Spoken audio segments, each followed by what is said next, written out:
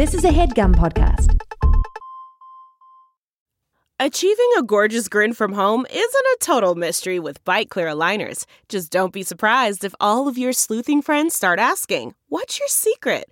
Begin by ordering your at-home impression kit today for only $14.95. Bite Clear aligners are doctor-directed and delivered to your door. Treatment costs thousands less than braces. Plus, they offer flexible financing, accept eligible insurance, and you can pay with your HSA FSA. Get 80% off your impression kit when you use code WONDERY at Byte.com. That's BYTE.com. Start your confidence journey today with Byte. Hey listeners, friendly reminder that we now have a Patreon. If you like what you hear, you can support the pod. Each week we release video casts of the episodes, mini bonus episodes, reviews of clips submitted by subscribers, behind the scenes content, merch discounts, thirst traps, and more. Support our work for as low as $3 a month. Just go to patreon.com/girlsonporn. Welcome to Girls on Porn. I'm Laura. I'm Rachel. And we love porn. This is our porn review podcast. We talk about what we love and roast what we hate. Helping you find hot, ethical, just plain better porn for your spank bank. And we're looking at everything. It's an exciting episode. It is.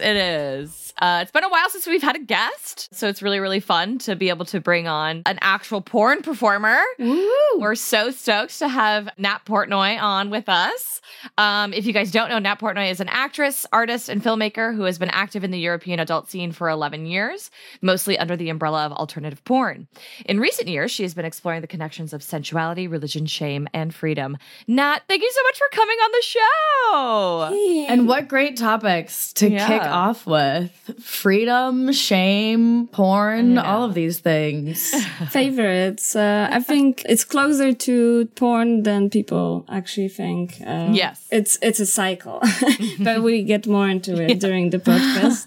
And I'm really honored to be on this podcast today. I've been listening to you folks for a long time.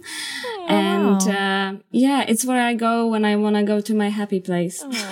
Oh, that's so cheerful. That's fantastic. Yes. That genuinely brings us joy because we're such fans and we hope to be advocates for the space itself. So it's actually really incredible to hear that as a performer inside of the industry in a deeper way than we are, that you listen to it. Yeah. That's really sweet. I think there's not enough actually the reviewing of porn. There is a lot of affirmation, like porn performers are getting a lot of appreciation and admiration and shout outs, but which is good.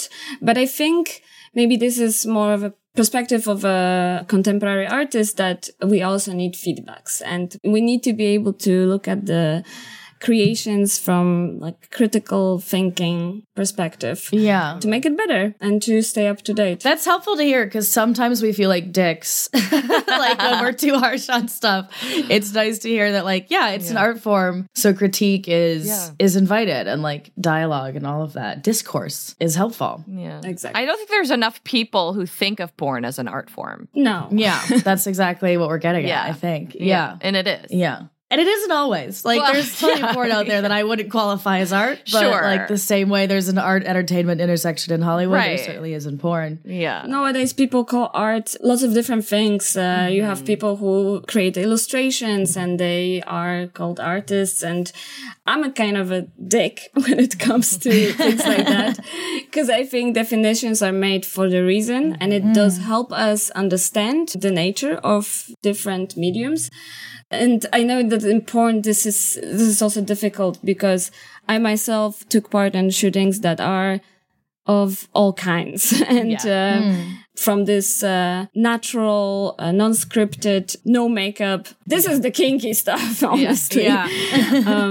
This kind of porn then through narrative, scenography, costumes, creations with, for example, Erika Last. So it can be very different. And then some people also who you hosted in the podcast create this artistic experimental porn. It's almost like video art that is using sexuality as a medium to express some things. And this is something that I think is really interesting when it crosses the borders of definitions and actually it becomes something different for every person, and it leaves to the audience to decide what it does for them. Yeah, it leaves it open to interpretation. Also, because I do hate this elitist approach of art and film and everything, that it will be understood only for the circle of people that are in this scene. Yes, and this is something ultimately amazing about porn, that it is democratic. Democratic. Yeah. Everyone has desires. Yes. And it could be also desire to leave them alone, but still. So people can relate to the idea of sexual encounter, even if they don't have certain fetish. Yeah. I feel like porn is so accessible in the definition. I mean, then you should also pay, but that's a different story. Yeah, we do advocate for paying for your porn, but there are ways, like there's a sort of spectrum of ethics to consume it for free too. Yeah. Do you want to talk a little bit about how you got into porn and where you land on that spectrum from like porn to art, or how arty your porn is, and like what that journey was? Okay, wrap yourself and prepare some snacks, because we gonna camp now. You're gonna stay in your rooms for a while. No, I will try to be quick. So, maybe I should tell you that I actually hated porn for a really long time. Yeah. What were some of your first experiences with porn? Like, what did you? Yeah, let's start there. Yeah, it was something different than I expected, of course. So I was maybe more than hating. I was scared of porn because I was interested in sexuality. As a kid, I did experience arousals, and as any other person, maybe a little bit more. So there was a curiosity, but then it was confronted with the situation where I was in primary school, and maybe I was 10, 11, and we had a IT class, and the teacher went for a break. The naughty boys from the class were watching something on a screen I couldn't see. I had to go through the crowd. I wanted to know what everyone is so excited about. Yeah. And it was this mainstream porn of an actress lying there with her legs apart, and then a bald guy was pushing his head in. And I got terrified and also kind of nauseous. But I had this assumption that sex, I mean, not all sex is like that, but it's probably about extremes, about really being ready to go full on gross. And that it probably hurts. So I decided here and then that I'm just going to be one of those people that don't have sex. It's good. It's fine. I'm going to read about it. I'm going to watch films, but I'm just not going to have sex. And it kind of influenced my interest, because I started collecting, like vintage porn magazines, because still I was interested in porn, and I actually have loads cool magazines and like albums. They are all gorgeous. From like 70s and it's like they're from different countries and like 60s, 70s, 80s, and 90s I already treat as like, that was already not the same magic. Yeah, something switched. Yeah. And I was really interested in the aesthetic, but also in the way people express their sexuality. And if they have fetish, why? And what drives this fetish? And I was also diving into psychology and the determinism. So like somebody experienced something in a childhood, used to watch their mom feet and fancy shoes, and then the foot fetish. So it was all something very interesting for me. And I would talk about this a lot, and my friends would say like, you should go into porn. And I'm like, no, you don't get it. This is my passion. I'm a nerd. It would compromise my intellect. I was a bit of a snob as well. But at one point, I how to say it, needed money. Sure. And I actually had like a, midlife nervous breakdown. And I realized all the life I had, this perfect student, girlfriend of a guy who has a kid, perfect daughter, like everyone expected these roles from me, and that it was all bullshit. And it had to collapse because I was repressing a lot, and I was also scared because people were calling me a slut and nymphomaniac. So I had to keep it all down and pretend that I'm not really having all those needs, and that I also am not queer, which I am. So a lot of stress and pressure. So once I had the breakdown, I dropped out of the university. Yeah. But it was a conscious decision. I realized like this is all something I need to leave behind and start fresh. And I started fresh with porn. And I was lucky enough or privileged that by that time we already had those companies that usually it's a team of women, like camera people are women, and companies that you also mentioned on this podcast in Berlin. So this is also a privilege of the European porn scene, that mainstream is not really that popular. It's popular to watch it because people can Google it up for free. But when it comes to production, nobody really knows where those productions, at least at the time, it was not sure where they are taking place. But my first shoot, I thought I'm ready in terms of my Catholic trauma, because this is how I call it.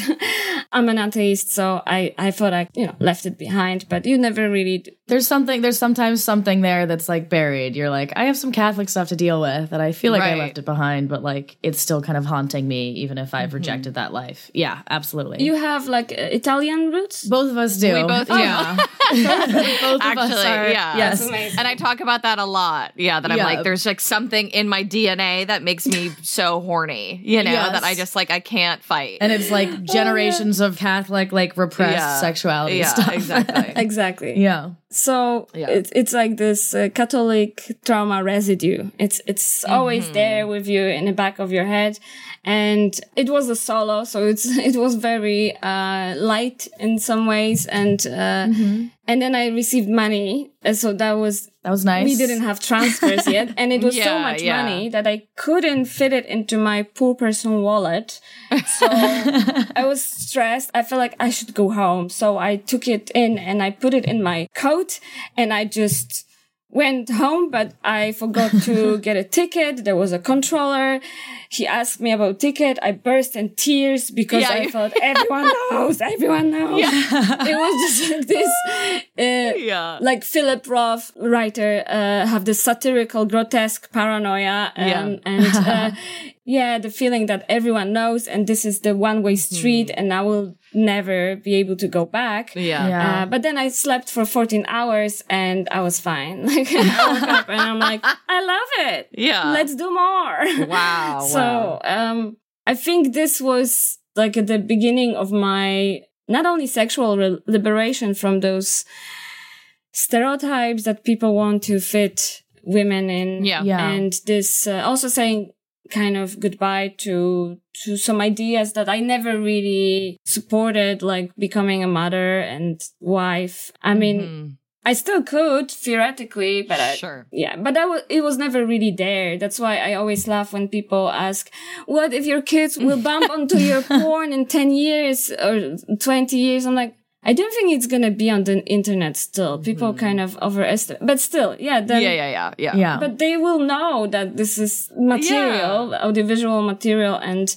I think by then with the popularity of OnlyFans, it will be chill. Yeah, exactly. If we keep doing the Lord's work, which is to destigmatize porn and sex work, and we better educate our kids from go about like porn literacy and sex in general, then I think it's perfectly suitable for a kid to be aware of their parents' journey. But it sounds like you don't have kids, so like why stress it right now? Yeah, exactly. And like that's not to say that there are plenty of porn performers who do have kids and they're fine. Exactly. It is happening. This is not something but if they ask us, this would be some very isolated incident. Like people do have kids. There are plenty of sex workers that have kids, and I even know sex workers' families where the kids are supporting their parents. And so it can be amazing because it's all about communication. And with perception of porn and perception of sex work, the main problem, the biggest issue is like French writer said, the hell is other people. And it's just, it's exactly that. It's other than that, we would be so happy and enjoy our work without shame. Yeah, exactly. It's the shame and the stigma. It's not the acts from themselves. Everyone else. Yeah. So was that first shoot religiously charged, or was it just you personally confronting your Catholicism in the shoot? It was personal confrontation. And I think it was so intense because I didn't expect it, because I was so convinced that, I packed it in a box. Yeah. So this journey into porn, starting from those like a little bit silly videos of girls without makeup, having fun together. Yeah. really helped me to explore my queerness. And yeah, I also had to confront some own prejudice and bias. And I realized, I'm so gay. Like, it was a little bit of a newsflash. And I always tell people porn is such an amazing area to explore your queerness, because there's no rejection in porn. Yeah. No co-performer gonna like see you on set and be like, no. Yes. Not today. And such a good point. Even more important, after the shoot, you won't hear from this person, okay, I cannot commit. Like, it takes that pressure off. It's without the baggage of the personal interactions. Yes. Yeah. So soon after that, porn kind of replaced my intimate life. But I mean, it was so good, and that I just didn't want to go back to this civilians dating and all this bullshit that comes with it. It doesn't have to, but it come with it, you know? It can, yeah. So, because in porn, at least in my case, having to work with those European performers, also like some that you mentioned a lot on the podcast, they are all fantastic people that really are interested in your boundaries, your preferences. And I also realized that I was not so good before that either. I mean, I thought I'm a good lover, and that it's the lovers were sucking at it. Yeah.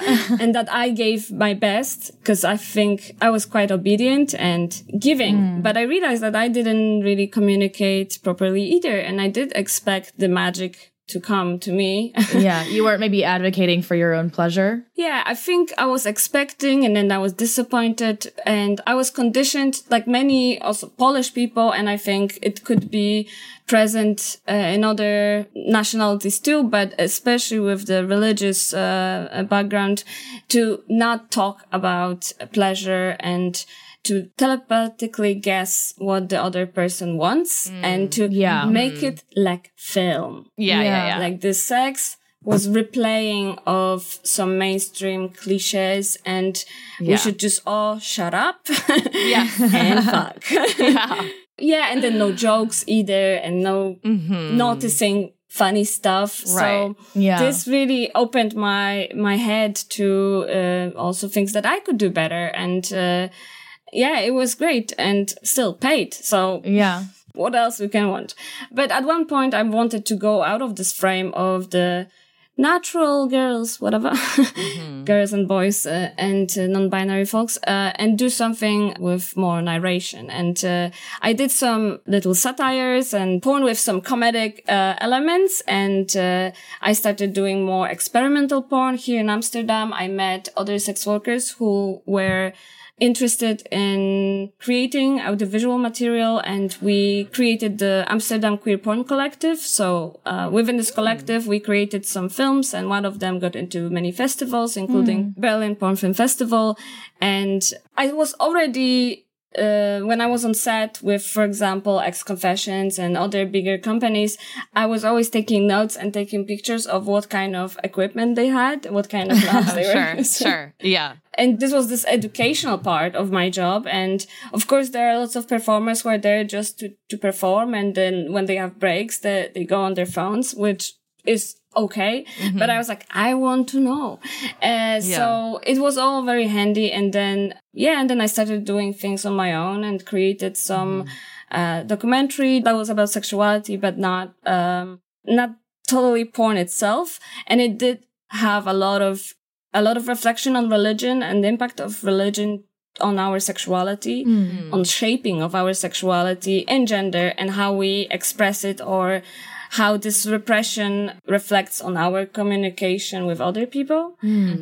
Because it is so deeply rooted in our personality that we often are not aware of. But so then I realized I need to recycle this as well, because as much as shame is this ongoing theme of my life, I figured that there's also potential of using shame. Yeah.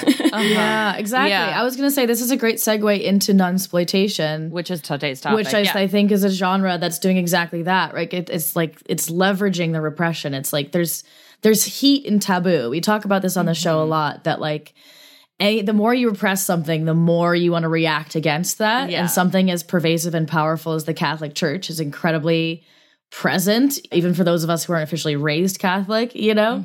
So I'm curious how you play with that and what intrigues you about Nunsploitation. So even before I started doing porn, I had this, I still have it, a little notebook that I was noting my experiences with different lovers, and depending on their nationality and the religious impact. And I observed something funny, that people from countries like Germany, like the modern people who have no close ties to religion, they tend to approach sexuality more as a logical experience. So like sex is good if there is right speed, frequency, duration, if it's shaven, clean. Yeah. So it's just their system of measuring. While for religious folks or folks from religious countries, it is more of a wild experience, and they tend to experience sex more intense, because it's something forbidden. They didn't deserve pleasure. They should not even be here.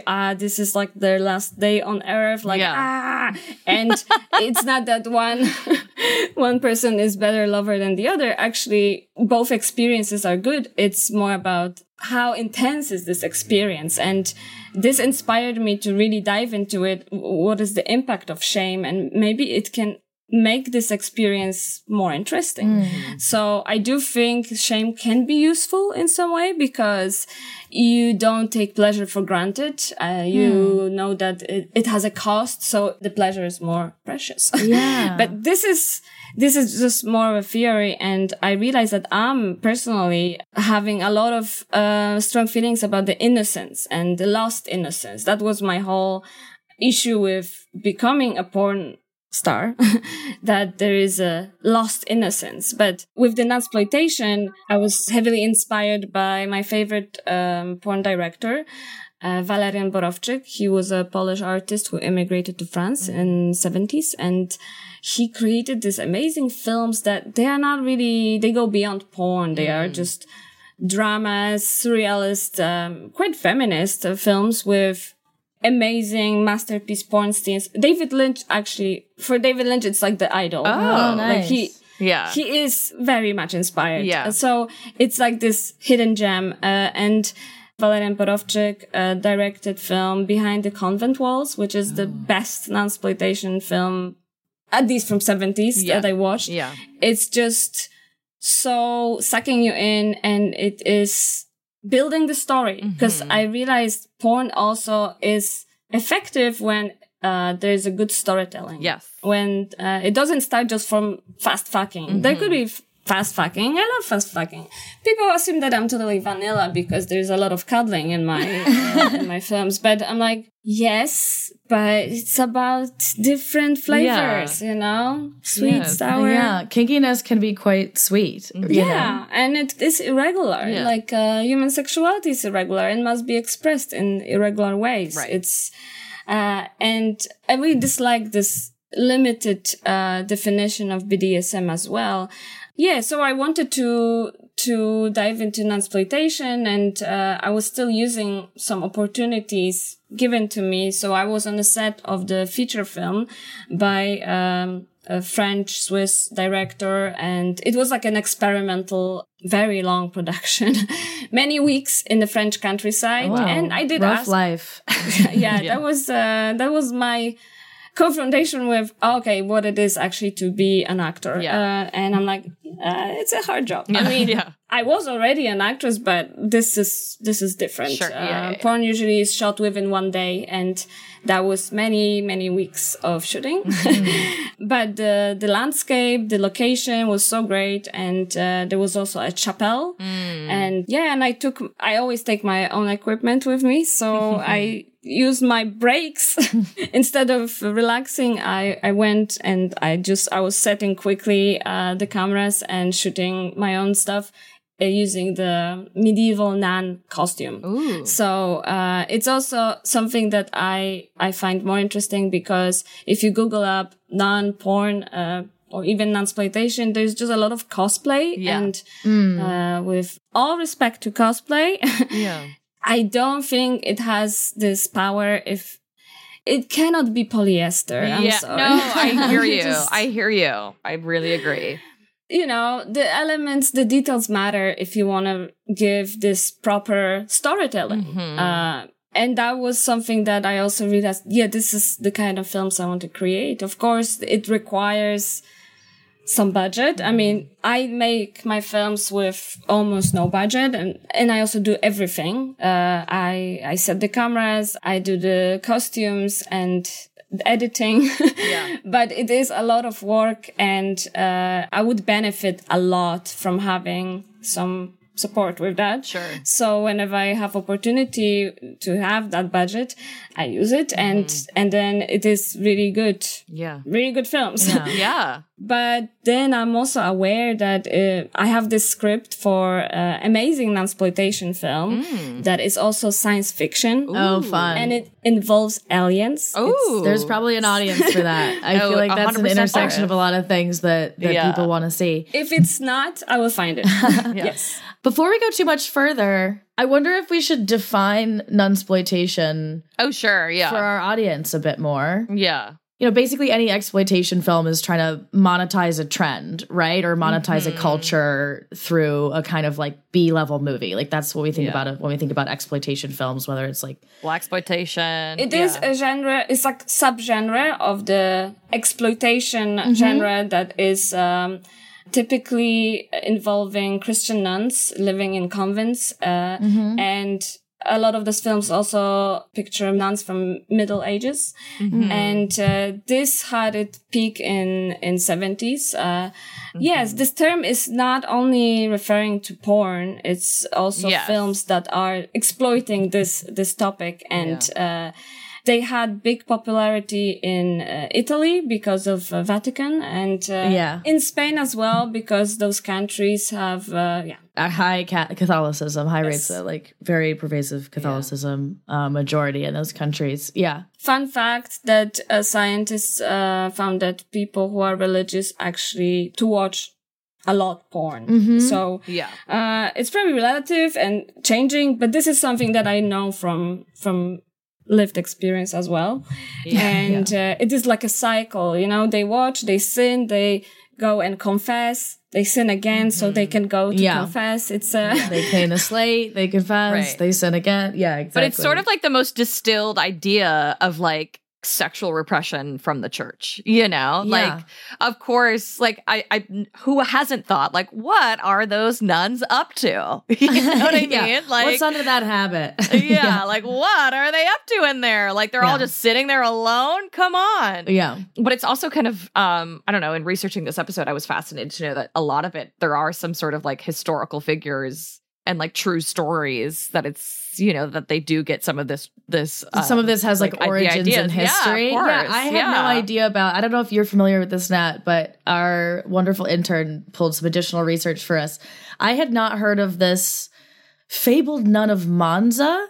This is 17th century 14-year-old Mariana de Leyva, daughter of a powerful aristocratic family, was sent to live in a convent, continued an affair with her lover, had several children, or 2 children, and then when a nun at her convent threatened to expose she and her lover, they murdered her. Which is, I didn't know that was like maybe an origin of some of the nunsploitation genre in and outside of porn. And also Sister Benedetta Carlini. I don't know if you guys remember, a few years ago there was a Paul Verhoeven who did Basic Instinct and Showgirls. He made a movie about it was called Benedetta, and it was at like Venice and Cannes, and it was like another like erotic thriller. But it's based on a real nun, an Italian Catholic nun, who had like visions, and she had like a relationship with another sister, and said that it was this like demonic spirit that was coming into her and forcing her to do these things. Yeah. Very handy excuse. Yeah. Believable in the church, you know? Exactly. Yes. Yeah. A lot of the times those films are inspired by real stories. Also the film by Ken Russell, which is another director that I really like. He didn't really do porn, but he did some really campy, interesting films like Whore. Oh, yeah. About the life, like a day from a sex worker life. I mean, it's kind of grotesque, but at the same time, it's really, really good. And he made this film, Devils. Yeah, it's like a cult film. Yeah. Don't you know it? I don't know it. So, Devils is about like a presence of this handsome priest that just creates a lot of chaos and uproar among the nuns. But it is more than that. But it's like a drama, and how those nuns are ready to do anything once they believe in this. So, there's a lot about also submission and dominance. And I think, but this film is like special. It's also about Catholic Church and the hypocrisy. But I really like that with most nunsploitation, this is also about a resistance or like the rebel, because it is like a symbolic representation of going against the authority. Yeah. It's like a feminist gesture of rebelling, opposing this subordination. So this is something what I think personally most interesting, and this is also why I like to watch nunsploitation, and I find it really hot, because of this discovery of one's freedom. Because the freedom is not such an obvious given thing. We need to believe in it. So this is what I love about those films. And there are some stories, including nuns, that are still untold, which very interesting, that I think I could take care of directly. Once I find sponsoring, because this is a tricky bit, as much as there are companies who would be willing to produce interesting pitch. Nunsploitation is tricky because of the audience. It is a bit of a controversial take, because it involves religion.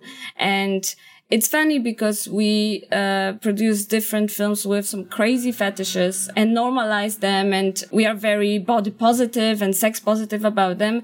But still, religion is a tricky one, and there could be it's charged. When you come for the church, like there's always going to be some blowback there. For sure. And it could be just a risky business for the company to produce that. Well, let's see. Yeah. I will have actually conversation with the big producer, so maybe we make it happen. Yeah. And if not, I will make it my mission to do it by myself. There you go. I love that. Love that. Well, we'd love to talk more about your work. Let's take a quick break, and then we can talk about a couple of your films on the other side. Cool.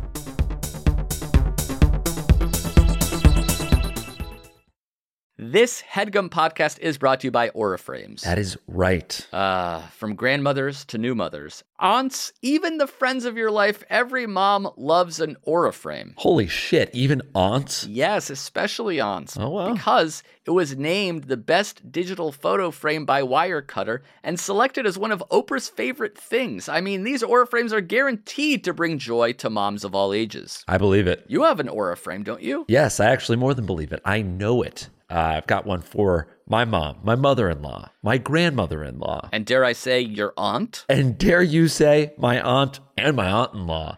Everyone's got one. Everyone loves them. I mean, Mother's Day is right around the corner, and there's no better gift than a digital photo frame. You give them the frame. It's got preloaded pictures in there, and you know what? You can update it with an app, so every time you take a new picture of a sweet little person or place or thing in your life, it gets automatically sent to that frame. Exactly. And right now, Aura has a great deal for Mother's Day. Listeners can save on the perfect gift by visiting auraframes.com to get $30 off plus free shipping on their best-selling frame. Holy smokes. Excellent deal. Yeah, that's auraframes.com. You use the code HEADGUM at checkout to save. Headgum. Nice. Yes, HEADGUM. It's easy to set up. It's loved by everybody, including Oprah, including your aunt. So do check them out. That's auraframes.com. Use code HEADGUM at checkout to save. Damn right. And terms and conditions apply, of course. Of course. Thanks again to Aura.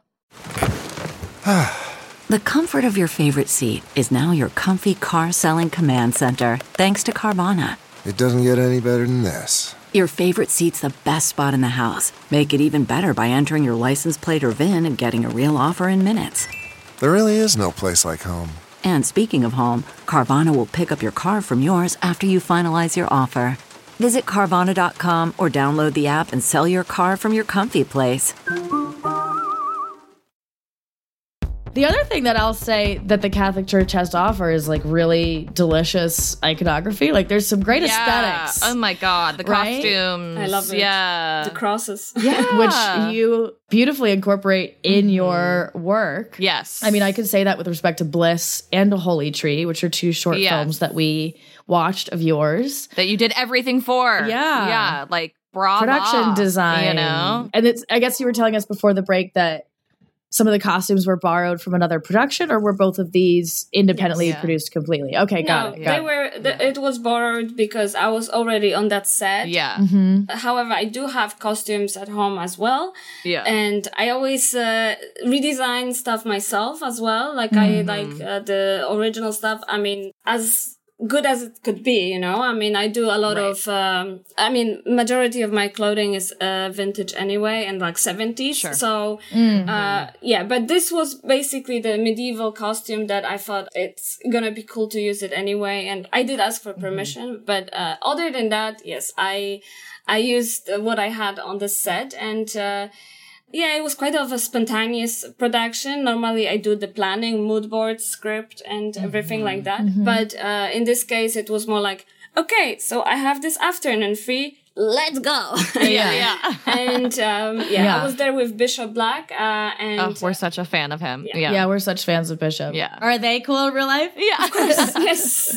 Yes, they are really cool. And we are good friends for many, many years. And it is quite funny because we met, I think, about 12 years ago, and it was not in context of porn.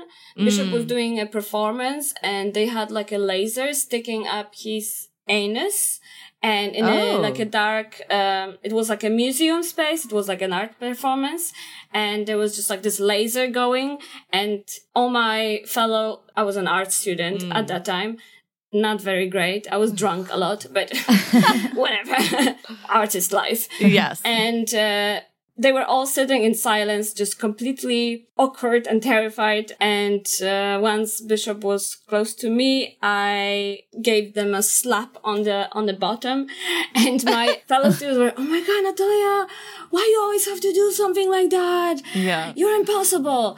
But I just thought it was funny because it was breaking the seriousness. And and this is how we met, and we stayed in touch, and eventually we were working on films together, and we hang out together, and we are very close friends. And this also made me realize that you can have like friendships in porn that are quite hard to define. Like, there's sexuality and lots of tender, but there's no heaviness of a relationship. So, but that was, and creating those films was inspired by the situation there. And I'm often creating art.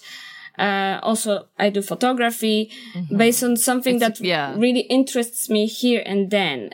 So there was this tree that was 100 years old or longer, even older, I mean. And I know that this tree used to be a part of the kids' play, and the owner of this villa and this territory would tell me that as a kid he would climb on the tree, and they would just hide there and play this imaginary scenarios. And then I'm like, well, I'm gonna do that as well, just in an adult context. Yeah. And I thought this is such a unique opportunity and something that just already creates this story in a way. And in this film, I wanted more to give the feeling of this awakening sexuality of a nun and the nature. So it's like connecting this overwhelming need of expressing oneself, but also be together with the nature, almost as sex is a primal and natural thing. So I love that. I was gonna say my favorite thing about both of these videos as Holy Tree and Bliss is that there's nothing sort of shameful about the sex itself, which is rare, I think, in like, you know, because a lot of people want to like lean into like the shame or the repression in like Nunsploitation or like religious porn videos. But I loved that it was sort of like spiritual, and which always makes me think like, wow, the church really missed an opportunity with like without like they could have like, because sex and orgasms are so like, when you think of like awesome, like they are, you do get to like, I always call it like the sex dimension. Like you do go to like another state, like mentally, physically, a spiritual spiritually. State. Yeah, it's a spiritual state. And like the church really missed an opportunity instead of like, you know, they could have used that as opposed to fight that and repress that. Yeah, They should produce porn. Yeah, I mean, you know, because it is sort of like, that's the closest I've ever felt to seeing God, is like when I'm coming, you know? And so I really loved that. I also like, there was another, I mean, just the opening shot of you in like in front of the tree with like the light moving across your face was just like stunning. Okay. I just thought it was a gorgeous shot. I loved also your glasses fell at one point and it was just really cute. And I loved that you kept it in. And then also the contrast of leaving a habit on but being naked is also like so important, I think. Again, like keeping the props, the costumes of the thing that you are imploding, you know, keeping like the context. Yeah, like pulling the habit open, and not a polyester habit, by the way. I don't know what it was made of, but it looked like burlap. Like it looked like the real fucking like real. I'm a nun. Yeah. You know? But like pulling that open and like keeping that as an element of it. Like we love to see when people keep a little bit of clothes on or pull panties to the side, like fuck with urgency, you know? But it was especially useful here because it was like leaning into the actual motif of the whole film to leave it on, you know, like you're keeping the religion on, but violating it at the same time. It's hot. It was a really cool choice. Thank you. I also loved, one of my favorite parts was the foot. The shot of the foot. Because I am someone who comes with their feet. Like my toes are curling. I'm like getting a Charlie horse. And I thought that was just sort of like a beautiful way of like, you know, we always talk about like what you're not seeing, you know, to show that as like the orgasm. I thought that so tension smart. is like what titulates. Yeah. I thought that was really smart. I really loved it. Thank you. Yeah, so we just brought you on to compliment you. We really love your work. And also, and Bliss also. Yeah, great, perfect. Just what we wanted. Bliss also, I mean, similar things. I mean, I loved that there was sort of, I mean, I don't know what like the intention was there, but my idea of like what the narrative is that like Bishop is some sort of like worker, you know, like working in the grounds, and like the interaction almost starts just pretty innocently. Like you don't assume like sex is going to happen. Like there is sort of like, you know, maybe he's praying, or maybe they're praying, they're kneeling, and you sort of approach them like a nun or a priest would, like, oh, like bless you, like in a blessing way, almost a blessing. And then again, like the sex act, like them going down on you and leaving like the clothing on. Yeah. And again, no it's also shame. Very worshipful. It also feels much like goddess or mother worship, which is extremely Catholic as well. Yeah, I really, especially with Bliss. So this was always when you have another performer in film, there are more contexts, and it's also about dynamic and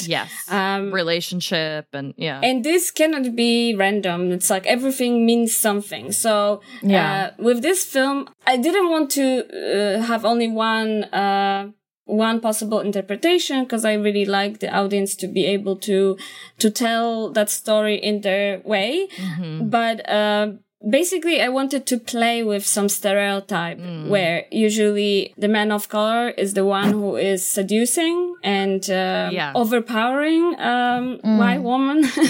And I mean, I wanted to flip it, and I really like to just not play into people's expectations, but actually play with those expectations and actually show that the power dynamic can be very relative, and there's no point in assuming who seduced who. I think in this film it is clear that it's coming from both, but it's still the nun takes some initiative, and she's not the passive, submissive object. So it is. There is always a little bit about the power dynamic that I want people to rethink, and not just the things that they always watch. And ultimately, I wanted to be also about good sex, and we decided.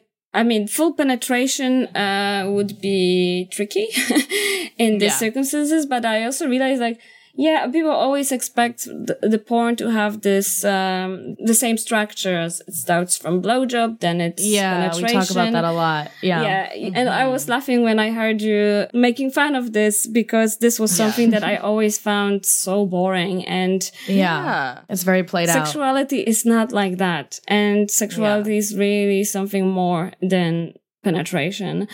And I wanted to show that, the sex can be expressed in different ways, and also each is valid and very powerful. And there doesn't always need to be an orgasm. Yeah, you know? Exactly. I mean, I'm kind of person that, so this is something that I just do. It's not obligatory, and I don't expect this from every co-performer. But when I started doing porn, I also figured that, okay, I'm gonna have real orgasms, because first of all, we are spending like 8 or 12 hours on set naked. And what, we gonna just pretend like, let's, and then I'm gonna get home all horny and tense and then masturbate? It just doesn't make sense so much. So I kind of trained myself to also make myself available for that. It's, I always tell people, because they're like, but this is like, there's camera and there's time pressure. You can train everything. Yeah, I mean. That makes sense, because I had to train myself to be vulnerable enough to have orgasm during sex. You know, like I discovered that through masturbation. So like doing that with someone witnessing it was something that was like tricky for me as an adult, like coming into my own sexual comfort, you know? So I imagine similarly, like you can become comfortable with the cameras. You can choose to be like, how do I find my presence? How do I find my vulnerability in order to like really engage in this, as opposed to perform it, you know? And I know that's every performer's choice, that not a lot of performers do it that way, but it's fascinating to hear that you do. And it's not always something that easy, but I think it also assures audience that, they are not doubting my orgasm. Also because, and I like to emphasize that the real orgasm is not that pretty. It's, exactly. We talk about this a lot. You know, it's not when your face looks, sexy, and but I do think we need to normalize that, because people then get surprised when they have sex and they see someone having real orgasm and they are terrified, and or terrified of themselves, like scared to be anything but like perfect and performative and pretty, ugly, you know? Which is silly.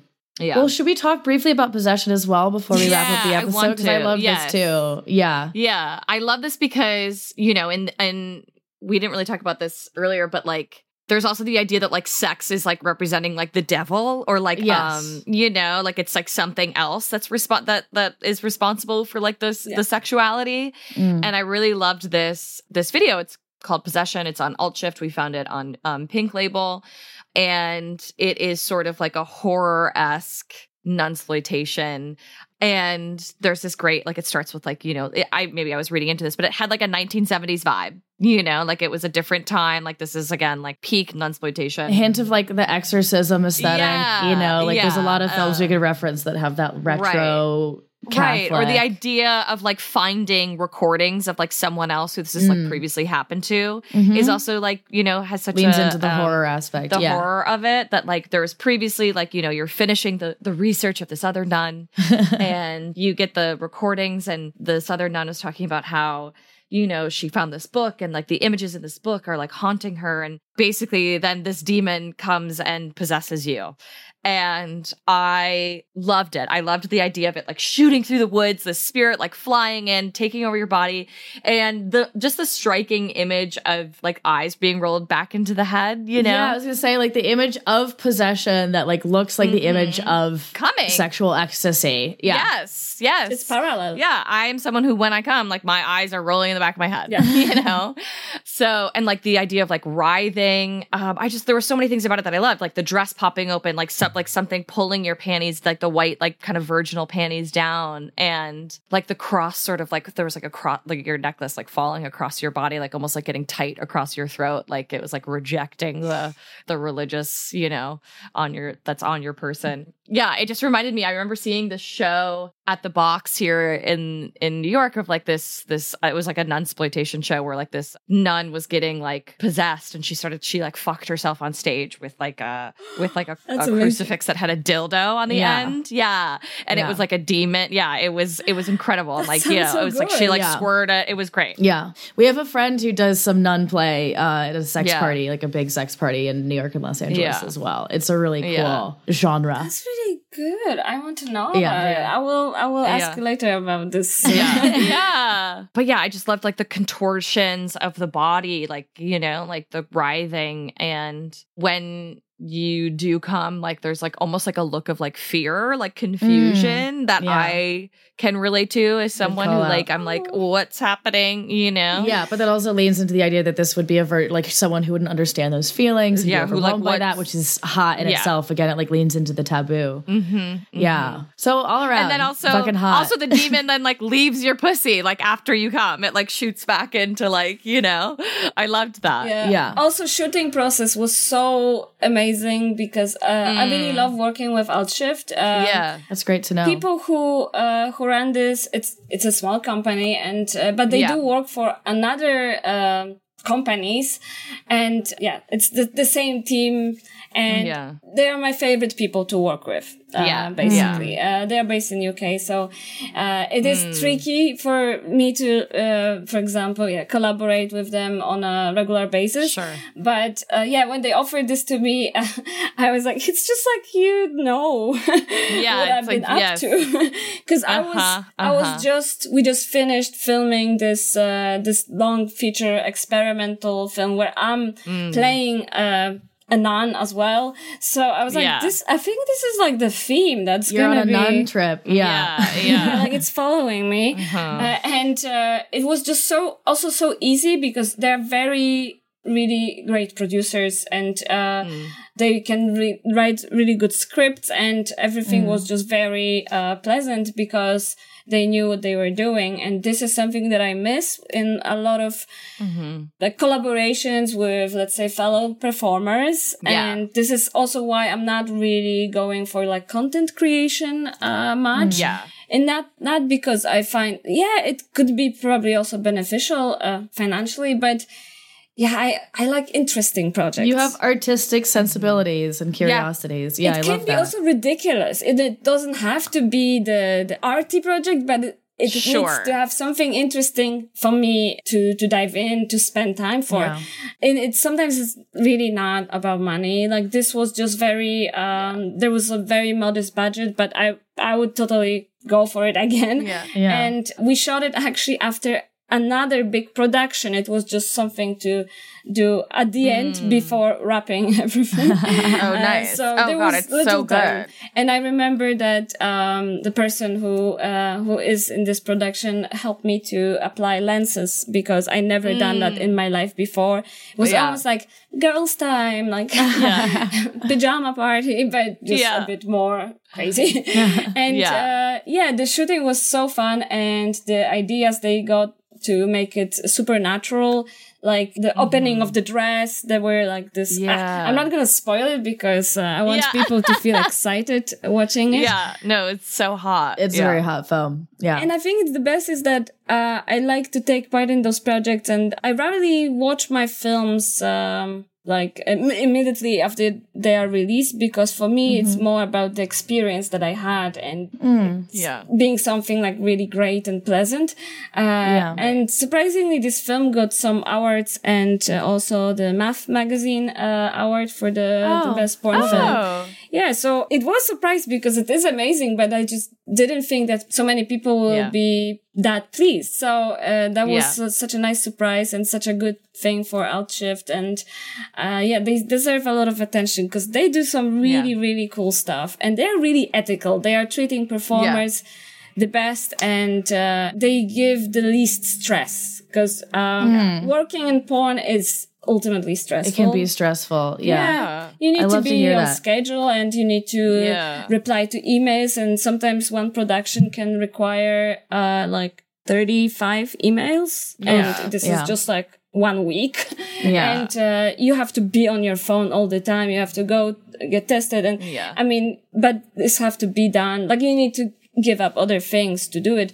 But with Outshift, this is always, they manage somehow to make it just smooth. Everything is there as well, but so I really wish to have more projects like offered to me that are in this horror sci-fi manner. There's not much of this in porn, I feel like like this. There's a lot of queer, and there's a lot of arty or like glamour, stylish porn, but I haven't seen much horrors. Which is crazy, because we talk about how in horror films it's like the same, so sexually charged. Yeah, like very. You're like, what happens in your brain? You know, yeah, the it's pleasure like, centers are adjacent. Adrenaline, similar. It's the same areas. So it was such a pleasure, and it's also inspiring you to, you know, okay, there is not much of this kind of porn. Let's make it. You always need to be like exploring this on your own then, because people will follow eventually. And I really wish performers and producers were more brave in this choice of topics and scripts, because I feel like a lot of companies still play safe to please their subscribers and to keep that base of subscribers, which makes sense from the business standpoint. But it also is raising the possibility of getting the new base of followers, subscribers. For sure. Yeah. And I think religious people are this, the potential. Yeah. That's something to tap into for sure. Thank you so much for being here, Nat. This was a fascinating conversation, and we love to like peek behind the curtain and hear about the work and how it's made, and we love to hear that you have good experiences with companies that we champion here. So that's wonderful. What do you want to plug? Where can people find you? Or find your work. What are you pointing people to these days? So I just want to mention regarding my work that nowadays I actually work also at a nonprofit organization where I'm doing, other than the activism stuff for sex worker rights, I also do tours for Red Light District. Oh, hell and, this is from Prostitution Information Center in Amsterdam. And this is also funny because the Red Light District is, and our place is just in front of the church. There are sex workers and the church. And this is interesting because a lot of people get shocked by this presence, this proximity, and then ask me like, who allows that? Like, why is it here with those women? And I tell them that, well, this is pretty simple. The church is, manufacturing the guilt and shame, and sex workers are utilizing it. So it's working perfectly together. So this is something also I do, and people can come and get information and also participate in the tours. And other than that, I'm on social media.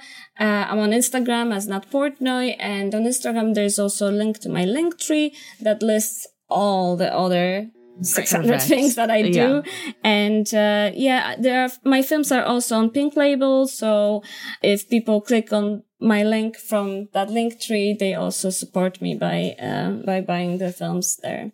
So Fabulous. I encourage. Wonderful. And I really would like people to, first of all, enjoy themselves.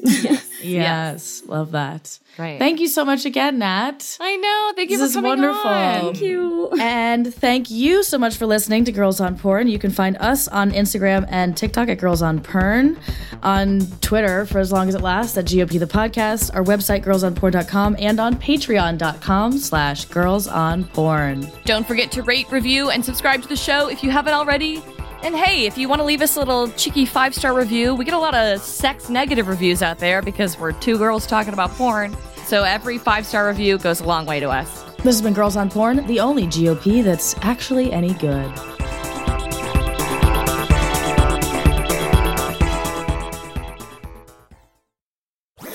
That was a HeadGum podcast.